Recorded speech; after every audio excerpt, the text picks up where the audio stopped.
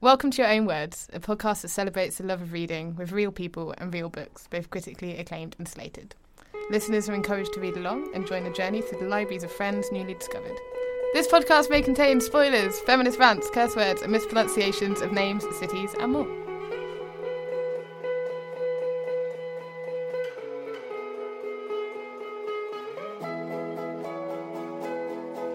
Hi! Hello. So here's the thing. We've done a classic faux pas, which, to be fair... I... There we go. ...have done one of the things that is every podcaster's nightmare, which, to be fair, I have heard I'll Kill a No-Filla start an episode with a similar, fuck this moment. We basically recorded an entire intro, and then we found out that my microphone was not on and my entire side of the conversation was not recorded. So the reason this has happened is because this is the first time we have ever tried recording the podcast in the time of coronavirus, which means this is the first time we've ever not been in the same room, and we are recording separate halves of this conversation.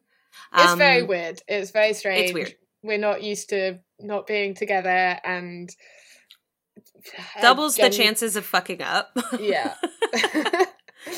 It's a really Apparently. odd way of doing things. So Yeah. we're going to give it a shot. Our guest is also dialing in, so I've never had a 3-person Triple Skype dial-in. call before. We have no idea how this is going to go, but hopefully if you are hearing this, it means that we've succeeded. So hooray for us in the future. If you're just hearing my side, then it's because half of us have succeeded. I'm just going to say fuck it and be like, here's the episode. It's just Beck talking to herself.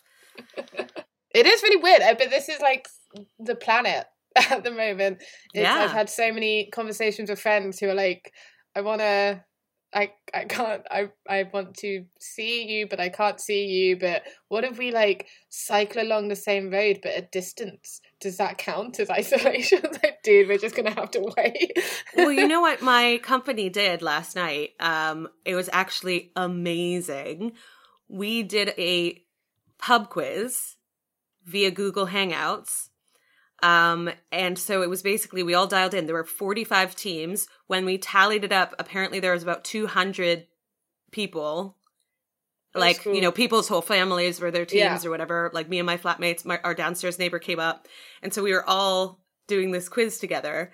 And by the end of it, like, we were all getting so stir crazy. People just like, basically one of my colleagues, Laura, hi Laura Cannon, suddenly, because basically the way Google Hangouts works, if you're unmuted, it'll like this, they'll show up on the screen if they're talking. So, you know, you'll get just random people kind of popping up.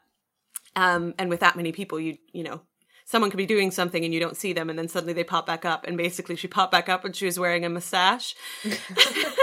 And she was like, can someone remind me what the symptoms of coronavirus are?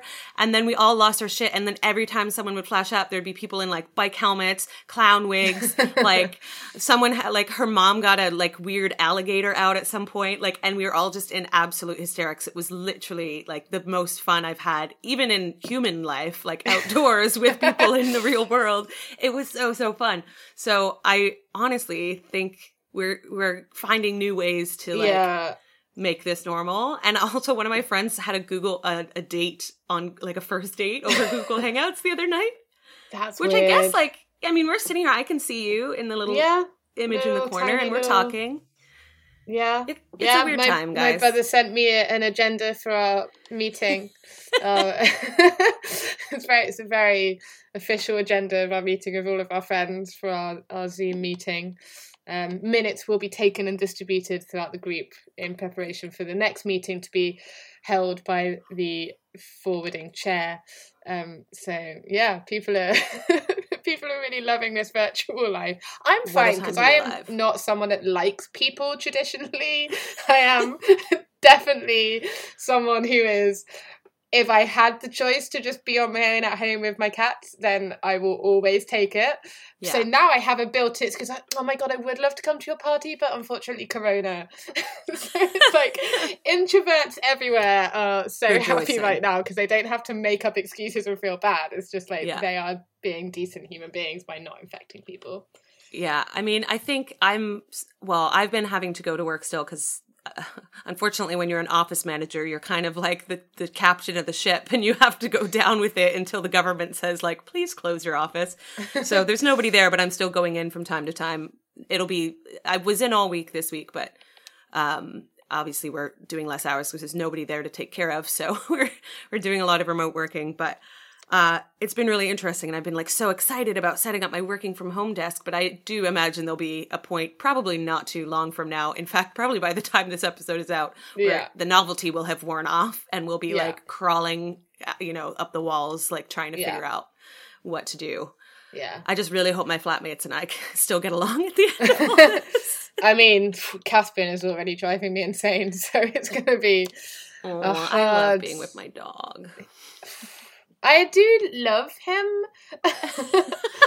Just sometimes when I'm trying to do something like walk whilst holding a cup of tea, and he just thinks, oh, this is a good time to jump into my mother's arms and try and kiss her face. And like, it's not a good time, Caspian. I've got one foot midair, the other on a step. I'm holding boiling water. You're a giant orange cat. I can't possibly catch you. Yeah. I'm just like panic checking that I'm still recording. I am. Cool, shall we, since we've done it, since we've done it once already, should we jump right into talking about today's book and pretend like this is all new information? Okay, here we go. I'm just going to do this for the second time. But you got to keep that pep in your step. Tell us about the author of today's book. Marisha Pessl is an American author known for her novels Special Topics in Calamity Physics, Night Film, and Neverworld Wake. She worked as a financial consultant at PricewaterhouseCoopers after graduating and wrote in her spare time. Following 2 failed attempts at novels, she began work on her third novel, 2006's Special Topics in Calamity Physics, which went on to become a New York Times bestseller and was translated into 30 languages. Night Film was then published in 2013 by Random House. It went on to be ranked 6th on the New York Times bestseller list, and the third published novel, Neverworld Wake, was published in 2018. She's also a musician and was credited as having played the French horn on the track The Power Of on the Pierce's third studio album. Nice. Oh yeah, and she also says some stuff. Here is what Marisha says herself about writing. My favourite part of this job is the creation, building a universe from scratch, populating the planet with characters, landmarks and hidden tunnels. I used to plot out my books meticulously, but now I start with an evocative premise and see where it leads. I'm often asked to explain what my novels are about, but I find it difficult to answer. Writing is a meditation, a brutal trek through the wilderness, and a magic trick, all at once. I love that quote. All right, so I will once again tell you what this book is about in my fabulous movie phone voice. Me. On a damp October night, beautiful young Ashley Cordova is found dead in an abandoned warehouse in Lower Manhattan. Though her death is ruled a suicide, veteran investigative journalist Scott McGrath suspects otherwise. As he probes the strange circumstances surrounding Ashley's life and death, McGrath comes face to face with the legacy of her father, the legendary reclusive cult horror film director Stanislas Cordova, a man who hasn't been seen in public for more than 30 years. For McGrath, another death connected to this seemingly cursed family dynasty seems more than just a coincidence. Though much has been written about Cordova's dark and unsettling films, very little is known about the man himself. Driven by revenge, curiosity, and a need for the truth, McGrath, with the aid of 2 strangers, is drawn deeper and deeper into Cordova's eerie, hypnotic world. The last time he got close to exposing the director, McGrath lost his marriage and his career. This time, he might lose even more. Night Film, the gorgeously written, spellbinding new novel by the dazzlingly inventive Marisha Pessl, will hold you in suspense until you turn the final page. You did that last sentence better this time than the first time. Because I knew it was coming. Yeah, I feel like the listeners need to know that. All right, now, of course, in all of this chaos, our poor guest has been waiting while we re-record our intro before we call her. So let's get to it. Let's introduce her, and then let's get her on the phone because she's been waiting for us forever. Sorry, Claire. Today's guest is Claire Peterson. Claire is an elementary school teacher from Reno, Nevada. She has a bachelor's degree in education and is currently studying to become a librarian. When she's not teaching or studying, she's usually reading, listening to podcasts, or playing video games badly. She collects graphic novels and is forever running out of space to store them. I know that feeling. She also likes to collect vinyl and hang out with her cat, Poe, named after her first literary obsession. She is currently working on her first novel.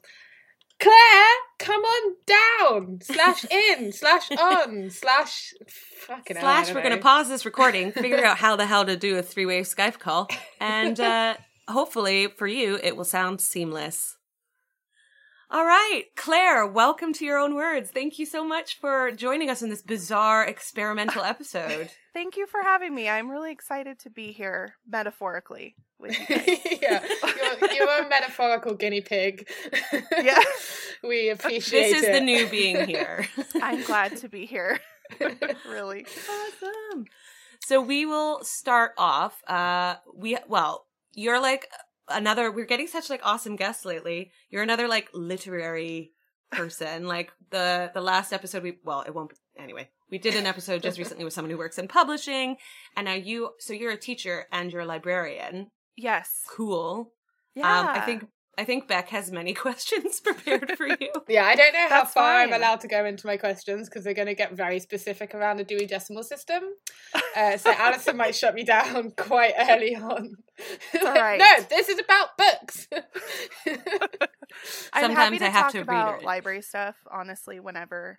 She's happy to talk about it. See, It's my thing. So yeah, any questions I'm up for.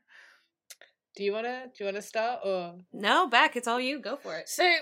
Do you like bring the library home? I want to know how your bookshelves are organized. Are you like purely duodecimal at home, or do you go like Rebel Without a Cause at home and you're like, yeah, the poetry can go next to the sci-fi? Honestly, my bookshelves are always changing, and but I love that though. My books right now are organized by color, which is so bizarre, but it was so fun. So I have just my own system. I have hardcovers, paperbacks, organized by books that I've read and books that I haven't read, and then organized by color. It's quite a system, but it works for me, and I change it quite a bit. So it kind of just depends on how I feel at the time. Cool. That's interesting. So you develop your own systems. Yeah, it just kind of depends on what works for me. I've changed it quite a bit. I used to do, author, genre, that kind of thing. But it just, I don't know, the color is so appealing to see your books organized by color. It's very aesthetic, I guess. And how do the people at the library feel about that reckless approach to bookshelf categorization? Do you like walk in and you're like, no. All of the red books live over here now. So I'm not in a library yet. I'm still in the classroom. Can we come on the day that you first get there and you're like, I have my own system for the shelves? I know that you guys have been doing this for literally hundreds of years. But I like to go with my gut. I did the color thing recently as well, and it's super satisfying. Yeah. It's like to do it and to like put it together is satisfying, but then I did find it like incredibly hard to like, I'd be like, oh, I want to read that book. What color was the spine of that book? I don't know where it lives now, but it does look so amazing. But then I moved into a new flat, and I didn't organize. I just started throwing books on shelves. So now there's just books everywhere, and I don't know what I'm gonna have to like take them all out and do it again, and I don't know where to start. So right now it's not organized. I've done that before too. The last time I moved, and it was so stressful. I just had to take some time and figure everything out. And the color stuff is fun, and I usually can remember the color of the book, which is super weird. Like, I think that book was blue, so it must be in the blue section. I don't know. Just weird. Yeah, but then when they trip you up because the cover was one color, but the spine is a different color, it messes with your shit. It does. It's too much. It's These too are much. the real life problems that we need to be sorting through right now. I'm quite organized with my shelves. I'm quite like, I have poetry section, I have fiction section, I have non-fiction section, I have a whole separate women's section, which is where things get a bit confused because I have fiction and poetry and memoir and all kind of different stuff in the women's area. And then I do have like haven't read this yet shelf. Yes, I do the same. And I actually have a cart now. I swear my apartment is like 85 to 90% books at this point. But I have a cart that's like a to be read cart, basically. So do you wheel it around the house? I can. That would be so cool. It's very satisfying. Delivering books to the kitchen and then that's so cool. For maybe like roll it beside the bathtub. Let's see how long we can sit in here. Exactly. Before my fingers are too pruny to turn the pages. It works. It does. So you are a teacher. Yes. What age kids do you teach? Second grade. So they are. Oh, they're babies. Yeah, 7 and 8 years old. That's my favourite age for teaching. They're great. They're really good at 7. 7 is a good age for teaching. Yes, they're so sweet. I love them. I'm kind of missing them right now, which is weird. Oh, of course. Oh god, yeah. Have all your schools all of our schools closed yesterday? Yeah. We're on spring break right now. So this weekend, next week, but they just recently told us we won't be back before April 16th. So wow. They're kind of pushing things a little. I don't know what's going to happen at this point. It's just kind of I mean, who does? Wait and see. Yeah. Are there? So I'm trying to think of like 7 and 8 year olds. So what are they reading? Is there anything like interesting? It's kind of a strange age because they move in between, like picture books and sort of beginning chapter books. Yeah. Which is kind of the point that they're at now, which is more fun for me. I do love picture books, but getting into like beginning chapter books is really fun, and we've read some really cute stuff this year, so they're cute. They love books, which comes a lot from me, so I'm happy to pass that along to them. You're that awesome teacher that sparks that love of reading. I try to. That's so to. So important. Yeah. I do like that age is good though for because there is that love of everything new, and books give open to so many different worlds, and like 7-8 year olds are at that point where they're starting to have personalities but they're not cocky, which is the nicest age because they're really open to exploring different worlds, and they don't have that I'm not reading that's boring, I'm not. They just want to explore, and that's really great, especially if you love reading yourself. It's such a playful place to be.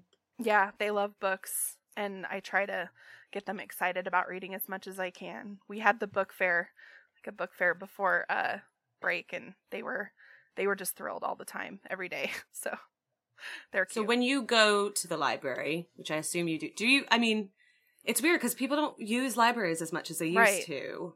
Do you still go to the library? You must love it. I do when I can. I use their online services a lot, so ebooks and things like that. I'm always kind of I've always been a traditional book person though, where I want to hold it in my hands. But I will go to the library. There's we have quite a few here that I love, so whenever I can, honestly. Claire, what is the first section in the library that you go to? Is there like an order to that you're kind of perusing? Yeah, I think so. I usually go to the new book section if the library has one. Most of the libraries in my area have a new book section. But I used to work for one of the libraries here locally, close to me, so I'm sort of familiar with how they operate. And if there's a staff recommendation section, I tend to go there first, and then if I can't find anything, I sort of just dive into the fiction section and just sort of walk the stacks. I usually don't have a problem finding stuff. It's finding the arms to carry it is the problem. I need like a cart or a basket. But can't relate. Yeah. Can't relate at all. I'm sure I know. We are your people. Yeah. Don't Yes, worry. I'm so glad. I'm so glad. Are you So- when you go around a library, are you a sort of judge a book by a cover type, Oh, or yeah. do you look? Yeah, you Yes. just like something is cool to you. Do you think I'll just take that regardless of like it's just Absolutely. hit But I also like to read like the first page, just to see if it will catch me. And if it does, I'll take it. And if it doesn't, I usually end up putting it back, which I know is probably not the best way to find a book. But you? Yeah. usually when I have 20 or so that I want to check out or buy at the bookstore, I need to kind of whittle it down a little bit. So Yeah. I'll usually check out the first page, and if it doesn't catch me right off, I'll just put it back. I like this. This is I'm not someone that will not get to the end of a book if I started it traditionally, but I do read a lot and I have a lot to read. And recently, if I was reading something the other day, it was only like 150 pages, and I thought I can bash through that. That's fine. And I was getting to like page 20, and I just wasn't into it at all. And I was like flicking through, like I'm just not into it. I'm just going to stop reading. And so I'm coming round to that thing of read the first page, see if it grabs you, because it's a waste of time. It's reading something that you're forcing yourself to get through just because you don't want to not finish the book. And that's what I realized I was doing. I was like, come on, it's only 130 more pages, you can do it. But I didn't want to read it. What's the point? There are so many books I want to read. I know. I've gotten to that point myself too. When I was younger, I used to force myself to finish a book because I felt I'm very stubborn. Anyway, Yeah, but I felt same. like I just had to. I started it. I gave it a chance. Maybe I bought it. I checked it out from the library. You know, I felt like the book deserved my attention. So I needed to finish it. But now at this point, I'm like, Nope. if I'm not into it, I'm not into it. And there's plenty of other things to read. So Yeah, I agree. I'm there. So I'm curious. You said, you struggle sometimes to find the strength to carry all of the books. Yeah. I wonder if that is because they're all hardbacks or if there's just a lot of paperbacks. I've been, my segue radar went off on that and I had to wait. I was like, yep, it's going to come back around. So I guess what I'm asking is, which team are you on? Okay. I ask it so dejectedly now because I just No expect. pressure. Sorry, I feel like I'm about to be in trouble. I am team paperback, hardcore. I have been my whole life. You're a smart woman, Claire. And I like that you're educating the younger folk, because you're just going to grow up a whole 30 paperback kids. So Yes. I have team paper coming through the generations right now. They're going to be ready. They're going to be Yeah. prepared for team paperback. Thank I mean, you. I can get my whole class on board. There's 24 Please of do. It them. sounds like grooming. love You that. know, I don't- they're that- prepared. I think you should be letting the children decide what they want to do with their own Don't let them lives walk and into their the autonomy. wrong way of thinking. They just want to do what I do at this point. So if I'm team paperback, they'll be with me. Maybe would anyone like to talk about the book, or are we just going to talk about this for the rest of the episode? I knew I was going to be in Just trouble. curious. I'm sorry. You've To be been told fair, off. The paperback version of this It's- book could also cause you an Yeah, extreme that is injury true. if you Very dropped it true. on your face. Yes. That is true. It's quite large. But it's quite soft. It does flip quite well. It sits quite nicely. But it is a large book. It's huge. Yeah. Yeah. So thanks for that. Thanks for Sorry. your giant book. I'm so sorry. No, Oh, it's my awesome. gosh. We liked it. We should probably talk about Do it. you want to Okay. tell us about this book? Yeah, I'd love to. Would you like to discuss In it? your own words. Oh, now she's just stealing my now I'm doing lines it. too. I'm taking your line. Fine, go Skype ahead. is a whole new world. In your own words, would you like to tell us what this book is about? Yes, I would love to. So, Night Film is a book about an investigative reporter, Scott McGrath, who has previously investigated a filmmaker by the name of Cordova, and he was sort of ousted from that investigation in a way. He begins his investigation again when Cordova's daughter Ashley is found dead by apparent suicide. Scott McGrath is joined by some interesting characters in his investigation, Nora and Hopper, and they work on their own investigation of Cordova. They visit his home, and they find out a lot more than what they expected, I guess. I hate to say it that way, but I don't want to give too much away. Yeah, that's basically the book. Yeah, it's a hard... The thing with this book is, like, it's hard to kind of give spoilers because I still am not quite sure what was real and what was imagined. And it's such a... So I think, can you also... I mean, sorry, I've just put you on the spot. Like, can you do all of the work? Can you also, like, explain to listeners that haven't seen this book yet, like, the really cool way that it's put together? Yes. Because for me, that was, like, the most interesting thing to find about it was... Like, it's a unique way of putting a book together, basically. This book is full of extras, like photos, letters, police files. It's incredible. When I first picked it up, I just thought, this is the way I want a book to be. It's totally immersive. You feel like you're in it all the time. There were a few times where I felt like, is this real? What is this? Are these movies have to be real? They just seem so real. So I just love how the book is laid out and how all the extras that she included. There's even an app that you could download. I don't know. Oh, I didn't know that. Yeah, that's cool. There's an app you can download, which I did originally when I got the book. It doesn't work any longer, which makes me so sad. Oh, no. But you can scan there's little images of birds. Oh, the birds. In the book. Oh, cool. And it opens up on your phone. Really cool videos and extras. And I actually took this book to Denver to visit my sister a few years ago, and I was trying to fall asleep, and I was reading and I was scanning the birds with my phone, and it was just so intense, the videos and things that popped up, and I scared myself so bad I just had to get out of there.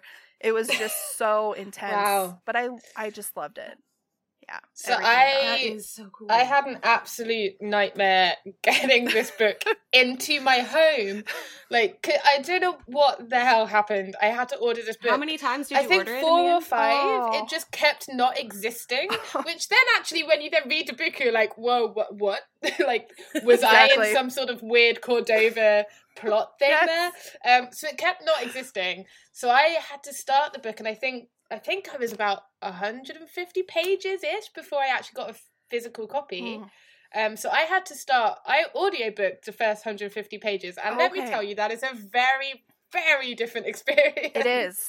Yeah. And also, have you listened to the audiobook as well? Have you ever done the audiobook? I actually started this book as a digital copy. So I found it in a used bookstore when I just started teaching, so I was incredibly broke. I had no money, and I just went in to grab a couple things, and I found this book, and it's so beautiful, but they were charging way more for it than they should have been for a used book.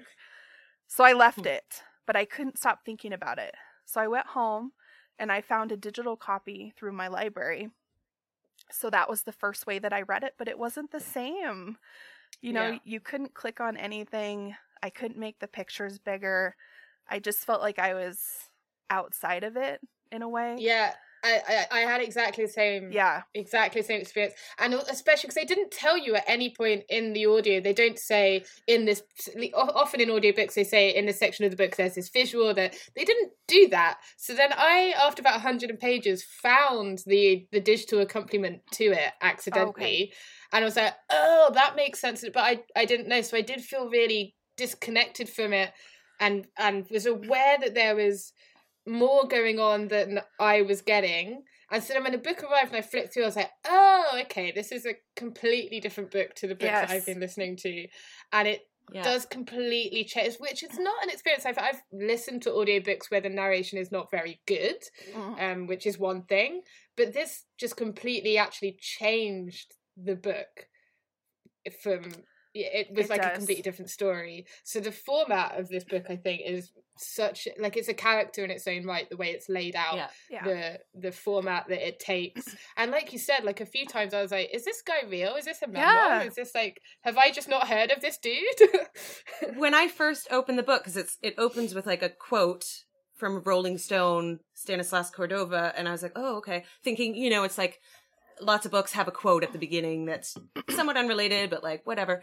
And then I open it and it's like, oh, blah, blah, blah. Everybody has a Cordova experience or something. And then I was like, wait, and I actually Googled Stanislas Cordova because I thought, oh shit, is this book about some real director that I've never heard of? And then realized it was a character and I was like, oh, and I was just like gripped from the minute. I did that too. And I remember saying to Beck, like, oh my God, I love this book. This is so cool. And she was like, I don't really get it. And I'm like, you have to stop stop listening. You just wait until you get it because really cracking that book open is like an experience. It's a reading experience. It's a journey that you go on. And that's so cool. Like I've never seen anything like it. It's really, and I can't believe there's an app too. So we didn't even get the full. I know, it's so full disappointing. experience. It doesn't work anymore. And I've tried updating it, but it was through the publisher, I think, and they haven't updated it, but it was really cool. Just a cool way to read a book. I love it.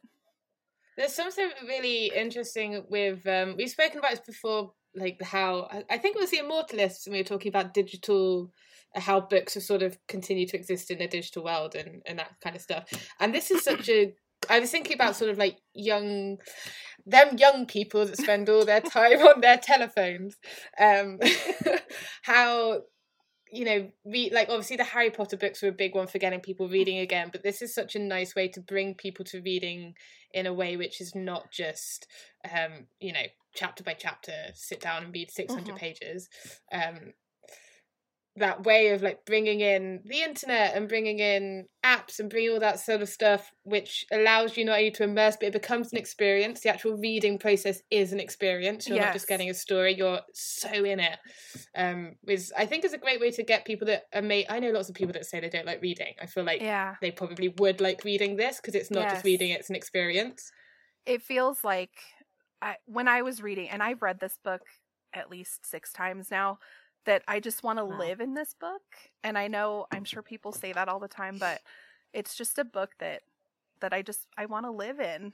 It just has everything that appeals to me. The fact of the movies, the horror films, the investigative reporting, all of that just appeals to me so much. And people have really taken this book and made really cool things. Someone made like movie posters for all of the Cordova films that you can find online. It's super cool, and I've just kind of gone down previously into a wormhole of this book because I love it so much and I want to live in it. It's just really cool. Well, yeah, because in the book, I mean, I think the thing that I love most about this book, and like, I mean, it's such a crazy thing, like, but I love how the author, like, the attention to detail, like, she has created a world. Like, she has thought so deeply. I think, I was watching a couple interviews with her today, mainly just to figure out how to pronounce her name correctly, just in case. But apparently she actually came up she had the idea for the book, and before she started writing it, she was coming up with the plots for the films. And people were like, what are you doing? She was just like, she wanted to create the background of every single character. Like, I don't know that I've read a book where I've noticed so much, like, holy shit, like, every one of these characters has a past that has been so carefully considered and created. Like, it's not like every character has so much. Right. It's so rich because she's put so much thought into it. At some points I thought maybe too much because it's lot. Big. Like, you probably could have cut a little bit of that and still had an amazing book.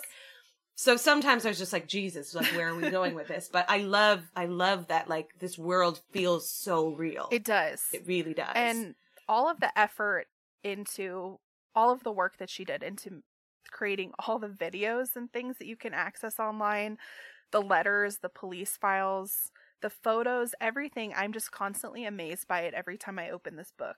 It's just incredible. I can't believe that she created all of this, and it just seems so real. There were so many times that I, like you said, had to Google things because I thought this must be real. There's no way this is fiction.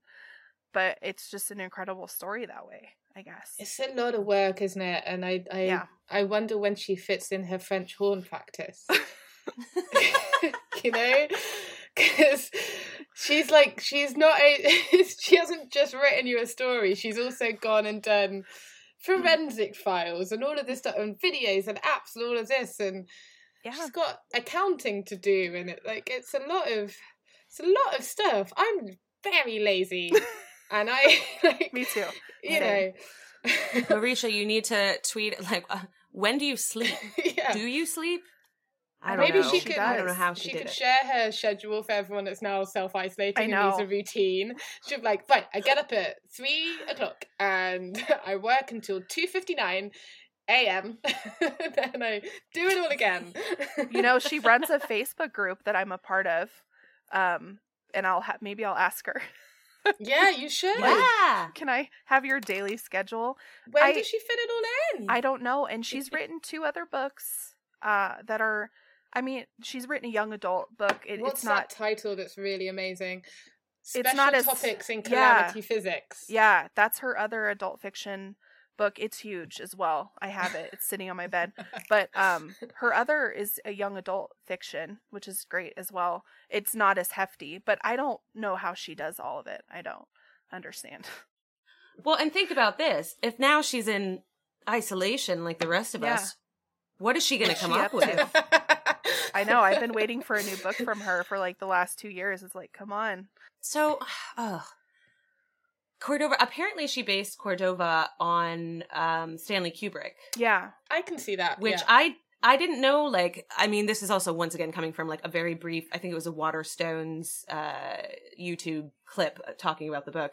And she, I guess, studied him a lot. And apparently, like, he was like the Cordova, like the actors would come and like live on his like estate when they were filming things and really immerse themselves in the world. And there was a ton of mystery about kind of like who he was as a person and like what his private life was like. So I didn't realize that, which I thought was like really, really interesting because the character of Cordova is so fast. Like you just get sucked into that, like wanting to know that mystery and like wanting to know like who he is, this mystical character.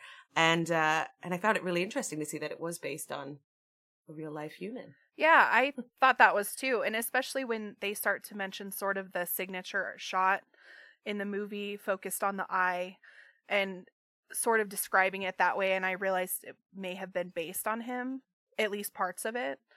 But we've talked about this already, but I just couldn't believe that this person didn't actually exist. There's just so much to real. him. Yeah. Yeah. Well, and the fact that even when I did Google him to see if he was real, it took me a minute because there's articles. And like you said, like, I mean, obviously you've kind of been in the community online that has done all of these extra things, but like a lot of shit comes up when you Google Stanislas Cordova. Yeah, so I'm like, oh, he is real. Oh no, he is still a fictional character, Yes. but he's almost become real because she created him in the way that she did. I'm actually really curious. Well, and it almost seems to mirror it because in the book, one of the tools that she uses, one of these kind of more interesting, like little additional things is the Cordova fans have like an online forum that you have to like get into called the Blackboards, where they post tons of theories and like all sorts of stuff. So it seems like that's almost become like a real life thing where people are like creating this world. Yeah, it seems to be. I also really liked because there's all of that stuff. So there's all like the new, obviously very, very hyper modern digital immersive stuff. But then I also just liked Scott McGrath is like the most old school, like detective kind of traditional American detective story name, isn't it? Like you literally like you can't get more old American grumpy detectives than Scott McGrath. Yeah. And I liked those two things together because it did then also feel just like a really like crime genre detective novel. It felt really familiar in that way, and at the same time you had these really unfamiliar things, and I liked how those two things worked together. I do too. Yeah, I like how he is very old school in his approach, and he sort of, without his control, brings on Nora and Hopper, but it's almost like film noir in a way. Yeah. In some ways, it's almost like kind of campy, which I really like.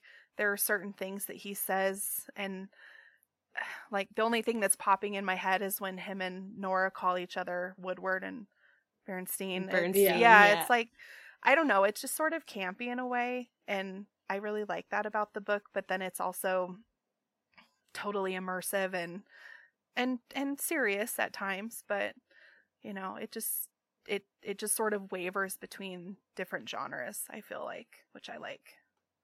Yeah, I wanted to talk about Nora and Hopper because, yeah, you say kind of, you start off the story and it's Scott McGrath and he's, you know, I'm drinking a ton of whiskey because I'm an out-of-work investigative journalist and like life's on the rocks, whatever. But that, so it could very predictably go a certain way. But then you get introduced these two bizarro humans that make it a bit more of a romp at times. Like it feels like a bit more of like there's a comedic element that comes into play because Nora is a very weird character. And at first I didn't like her. At first I found her really obnoxious, which I think so did he, and that's the point. But I grew to like find her so endearing as the book went on, and you kind of grow to love this as does he. Scott at first is like, I do not want other people. I work alone. What is this? And then these two kind of barnacles attach themselves to him. But it becomes this sort of weird dysfunctional family. And I kind of like didn't expect to be so endeared to them, which I suppose neither did he. So I guess job done. Yeah, I love that part about the book too. And Nora is such a strange character, but I love all of her little quirks, the bird Septimus, and all of her hand-me-down clothes, and the time that she spent at the, you know, elderly nursing home, and just the way that she talks and does things. And I think I was drawn to her first. I did like her at first, but my sister's name is Nora, so there was a little attachment there. Yeah. But then, of course, grew to love her as the story went on even more. I think Hopper for me was the one that I didn't like at first. Yeah, I agree. Yeah, in many ways, but sort of grew to maybe not love him, but at least appreciate him. Yeah, in a way throughout the story.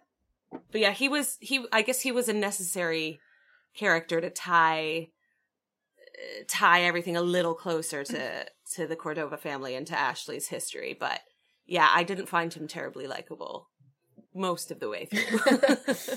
Yeah, he was just kind of, I found myself asking many times, like, what is he doing? It's so stupid. Yeah. You know, and just being kind of cold in certain ways and then just disappearing. I don't know. I mean, to be honest, he was also the character I figured I'd probably date that guy. He sounds like a bit of an asshole, a bit rugged, rough around the edges. Yeah, it's perfect. Sounds great. Just give him a guitar and I'm in. I'm there. Sorry, that just got too personal. Oh God, yeah, he annoyed me. I did like how one of you said earlier something about it's sort of wormholes, right? I think I said wormhole when I mentioned going online and finding. Yeah, and then you end up going into wormhole. Cool, I knew I was right. Yeah, so I know because it just in my head, and then we were talking about the characters as well. I feel like this whole book is going down a wormhole, and I felt like that for both the characters as well. Like you start on very surface, especially with Nora, more so with Nora. Like you start very much on this surface level, and then you just once you're attached to her, or rather once she attaches to you, you're just like sucked in and you can't get out, and even though you try and pull away, you're just in it. And the same is true for Scott. Like he you know, 1 minute he's like, oh, that might be interesting, and the next he's fallen so far down this wormhole that there's no way of getting out if he wants to. And then Hopper is kind of it as well, and like I quite like that then has become what the community is, that it's spiraled off into its own kind of little caverns of you know, dark spaces that go on and on forever, because that felt like that's what the book, which I think is why it's so long, because it's like it's not simply like A, B, C, the end. It's like, A, but A minus, and then A plus this is that. And well, it almost felt like it ended several times. Yes. It felt like, okay, this is wrapping itself up. Wait, what? Yeah. And the end itself, which once we're done the episode, I'm sorry, can we have like a little tiny sidebar about that? Because I just need to talk about that with someone. But yeah, you kind of think everything's wrapped itself up. You think you know what's going on. Yeah. And then suddenly you're like hit in the side of the head with a double-decker bus. Yeah. And I mean, which is very Cordova. It is. Once again, he appears to be a real person. Yeah. Right. He's controlling everything all the time. You know, it drags you into madness, and if you don't stop, and it is that we can. I myself have sat on the internet to look for one thing, and 5 hours later I'm like, I'm still here. Because you once you completely give yourself over to whatever the thing is, and it can be a big thing or it can be a small thing, then before you know it, time is gone. And that's what happens to every character in this.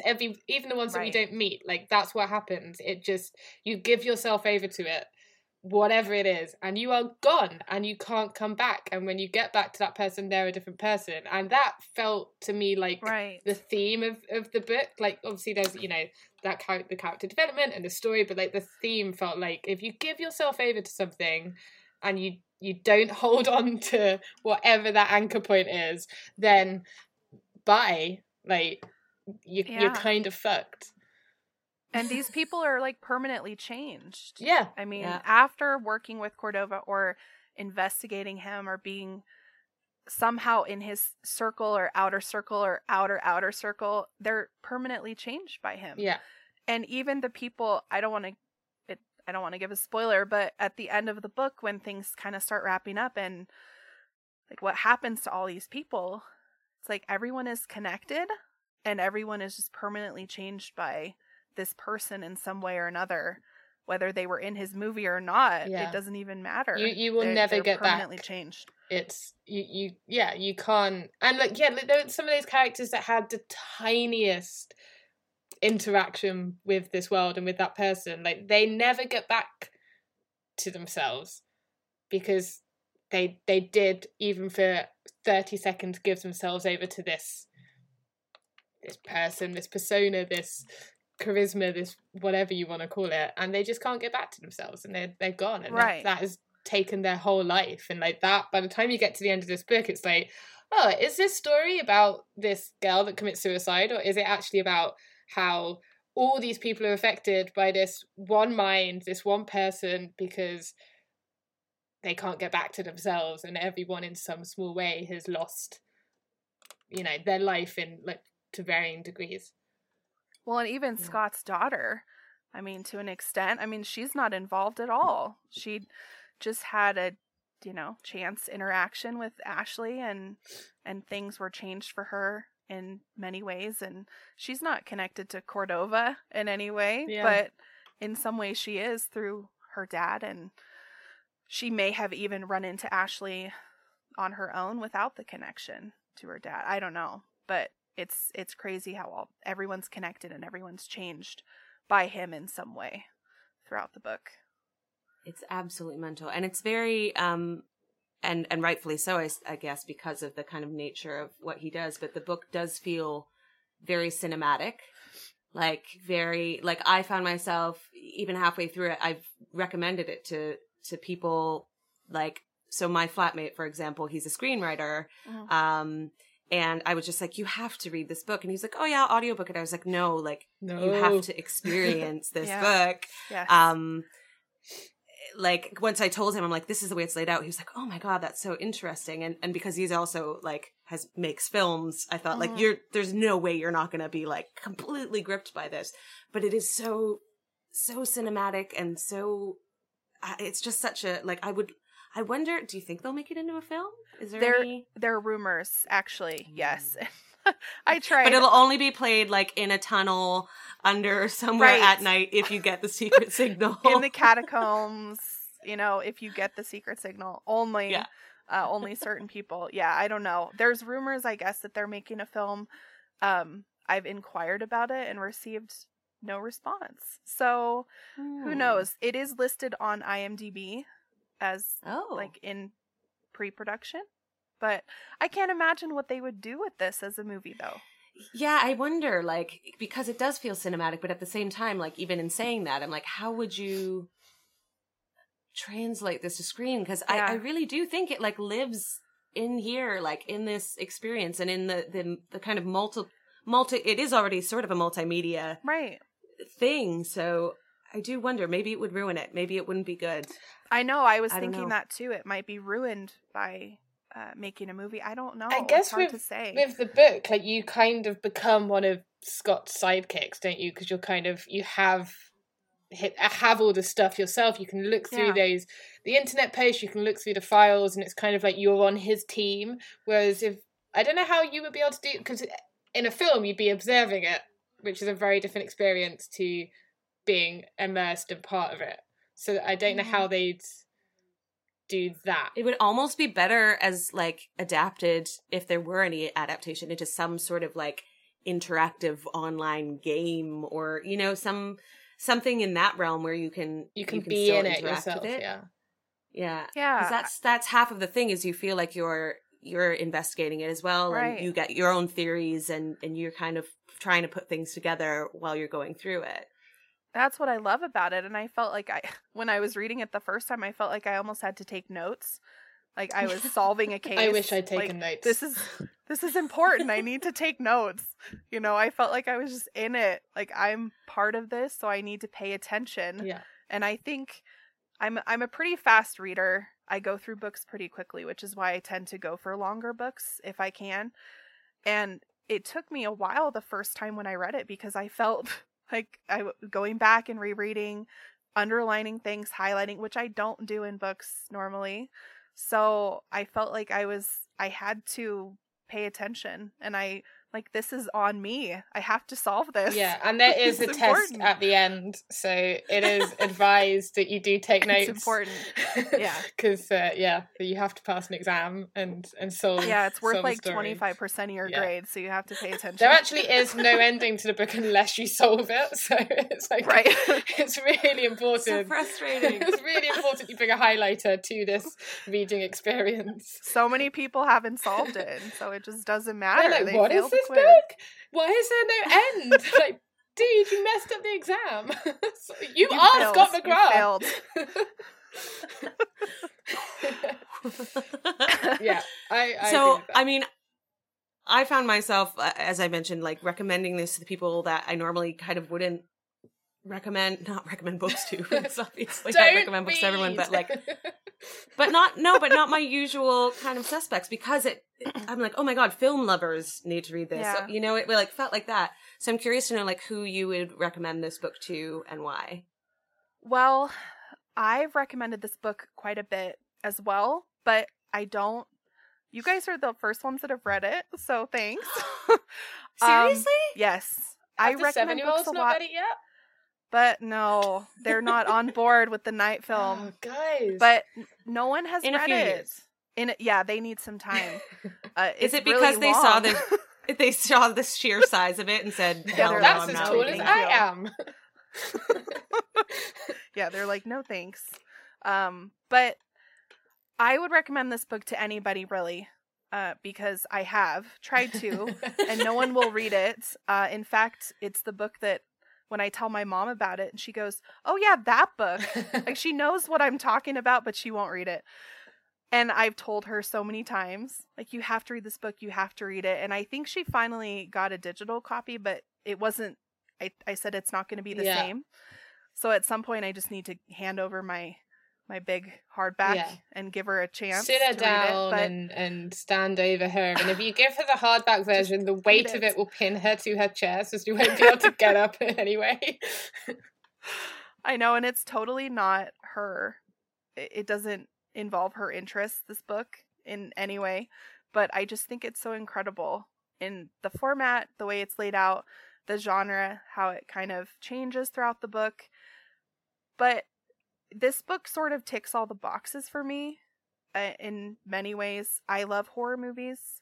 I'm sort of a film buff. I hate to say that. It's kind of nerdy, but I am. And so this really ticks all the boxes for me. So I would recommend this to anyone who loves horror movies, who loves movies in general, who loves sort of maybe a multimedia experience, maybe someone who likes games. I don't know. It just feels so immersive. I think you just have to really be in it to see what it is, to see what it's about. I would also recommend it to people who like true crime, because there's part of that in this as well, which I think is super interesting and is sort of how I stumbled upon it myself. So I think it's a good book for people that think they don't like reading because of that, like that immersiveness. Like you say, like people that like games, I think, especially people that, because games are narratives, and I think people always really forget that. Mm-hmm. But it's, if you really, really like games and you think, oh, I don't like books, like this is 100% the book for you. Absolutely. It feels like a game. Yeah. You know, you're part of it. You're in it. Yeah, I think it would be easy to be intimidated by the size of it, but once you're in, like literally, this is definitely a first pager. Like I'm like, who's Stanislaus Cordova? Now I must know. I will take the 600-page journey to actually never figure that out. Right. I know. It's just like, oh, well, you thought you were going to find out. No. Sorry. I think like a lot of this book is you have done some thinking. Just be at peace with that. It's like, good job. You did a good job. Now we're done. It's about the journey, not the destination, right? Yes. Amazing. Well, thank you for, I'd never heard of this. Yeah, no, me neither. We'd never, so like, thank you so much for introducing this craziness to us, because it's thank you such for an reading adventure. It. Like I said, you're welcome. I've Apparently recommended it so many times, and you guys are the first two to pick it up. Have you got to a point of stopping people on the street yet and being like, read this book? Honestly, that might be my next step. I just love it so much. Well, here's the thing. My mom. Hi, Gail. I've got to bring her up in every episode. Hi, Gail. My mom has been trying to read along, so you may get another one. But Yay. Hopefully some of the listeners will be intrigued enough by this conversation, which I feel like I hope so. I would want to know, what is this crazy experience I you're talking about? after the conversation. I mean, I would have read it before the conversation, or it would have been a very different conversation, but I definitely would read it after the conversation as well. Yeah, it's definitely intense. It's a whole different kind of book, so I think everyone should check it out if they can. Yeah. Don't audiobook it. Like, do not audio. Honestly, like I'm a big fan of audiobooks. They can be amazing. This is not a book to audiobook. No. It at all. And no fault of the narrator or anyone else. It's just, you really do, you need the physical copy of this book in your hand. So don't, because especially it's big as well. And I know a lot of people will be like, that's really large, I'll audiobook it. You will just not get the same experience. No, it's not the same. It's not the same. You have to hold it in your hands. As much as it pains me to hold a hardback, you have to. Yeah. Arthritis claw with this book, people, or nothing, basically. Yes. And if anybody in the UK, well, I guess no one's going to be in the bookshops right now, but if at any point anyone finds a hardback copy, please tell me, because I desperately want one now. And I couldn't, World of Books didn't have one. Yeah, so it's so beautiful. I want the hardback. I mean, this is nice. The paperback is nice, but the hardback is so pretty. It's so pretty. See, look, she said something nice about hardbacks. I did. Just the one. Vaguely. That's all you'll get from me. And only because she really likes the book. I'll take it. Mm-hmm. That's all. It's shiny. I mean, shiny. Yeah shiny helps. Shiny. I'm not mad. So before we finish up, I'm so excited to hear what quote you have chosen from this book, because there's 600 pages worth. Yes. So can you lay it on us? Yes, I'm so excited. I had a hard time choosing. My book is full of Post-its, as you saw, wow. but insane. This is my favorite one, so I hope you like it. All right. I didn't know the end or what I'd find when it was over. If I'd stare at the rubble and recognize his story as one of evil or fallen grace, or if I'd see myself in all he'd done, trying to save his daughter, in his insatiable need to stretch life as far as it would go, risking it breaking. Somehow I sensed as soon as he told me he'd find a way to be gone, faster than the wind across a field, I'd wake up somewhere far away, wondering if I'd imagined it, if he'd been here at all, inside this quiet house poised at the edge of the world. The one thing I did know as I stepped toward him was that he was going to sit down beside me and tell me his truth, and I would listen. Nice.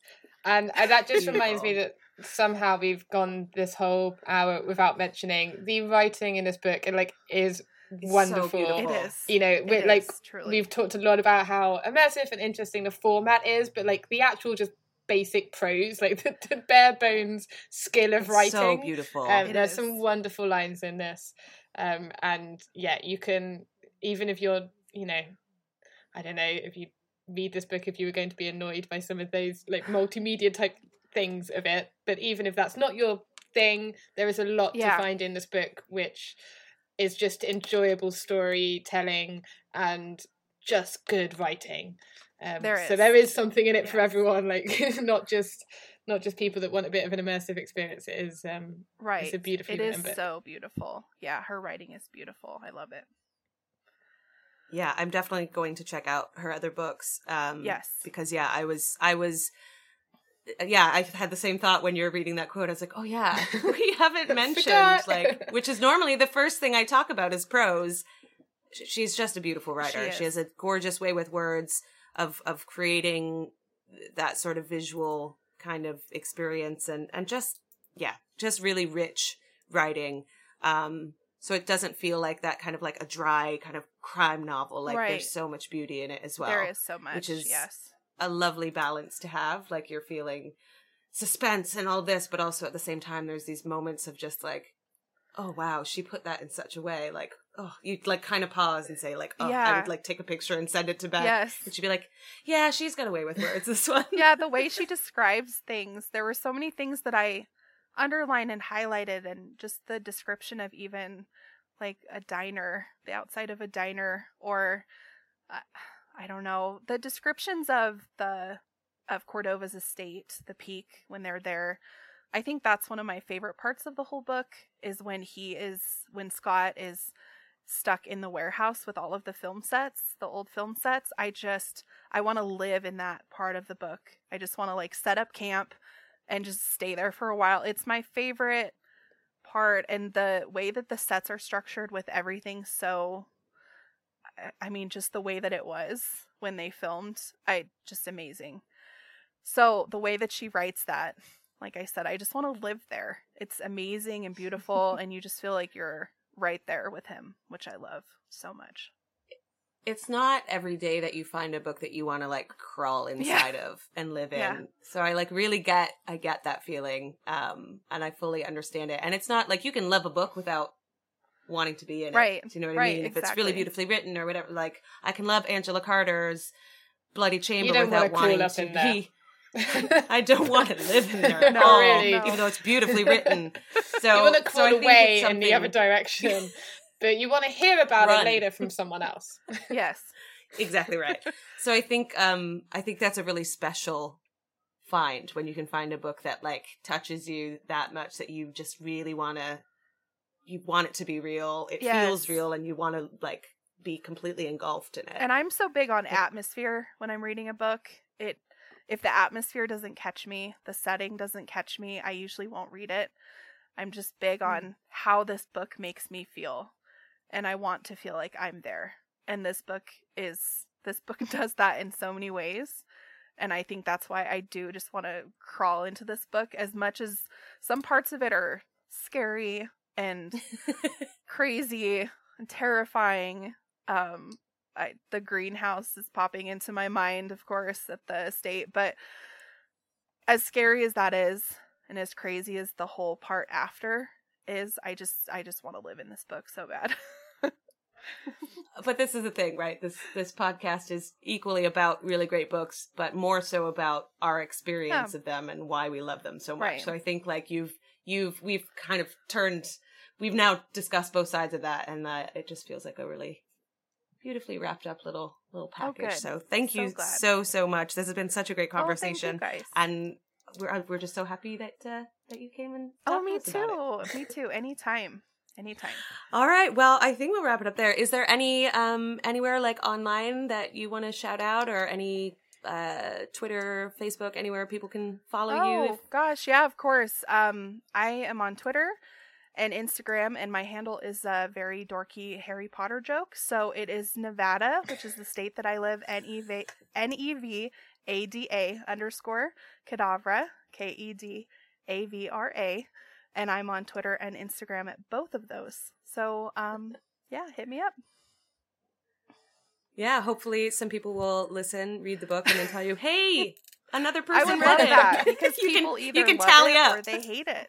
Claire, thank you so much. This has been thank you guys. so exciting This is great. and so fun. So fun. And God willing, we've recorded this entire thing, and everyone I else gets to we enjoy picked it. a hope good so. book, Yes. like the most immersive book to do our weirdly immersive podcast. So we've done it. Yeah, no, that's we've great. done it right.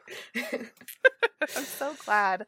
This was very fun. Awesome. Thank you Good. guys. This has been so Yeah, fun. and thank you for your Thank book. you so much. If you would like to come on the podcast and share with us a book that you love, of any genre, any style, any format, as long as it's paper, then apply on the website, fill out the form, tell us what the book is, tell us why you love it. Oh, yowpod.com, by the way. That's the website. And you can find us on social media, Twitter @YowPod, Instagram @YowPod. Join our Facebook group, get in the conversation with us. We would love it if you subscribe, rate, and review. That really helps other people to figure out what the heck it is we're about. And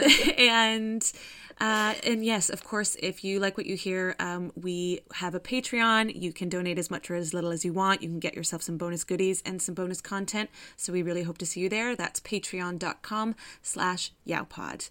So thank you so much for listening, as always, and stay safe, take care of each other, and we will speak to you very soon. Bye. Bye.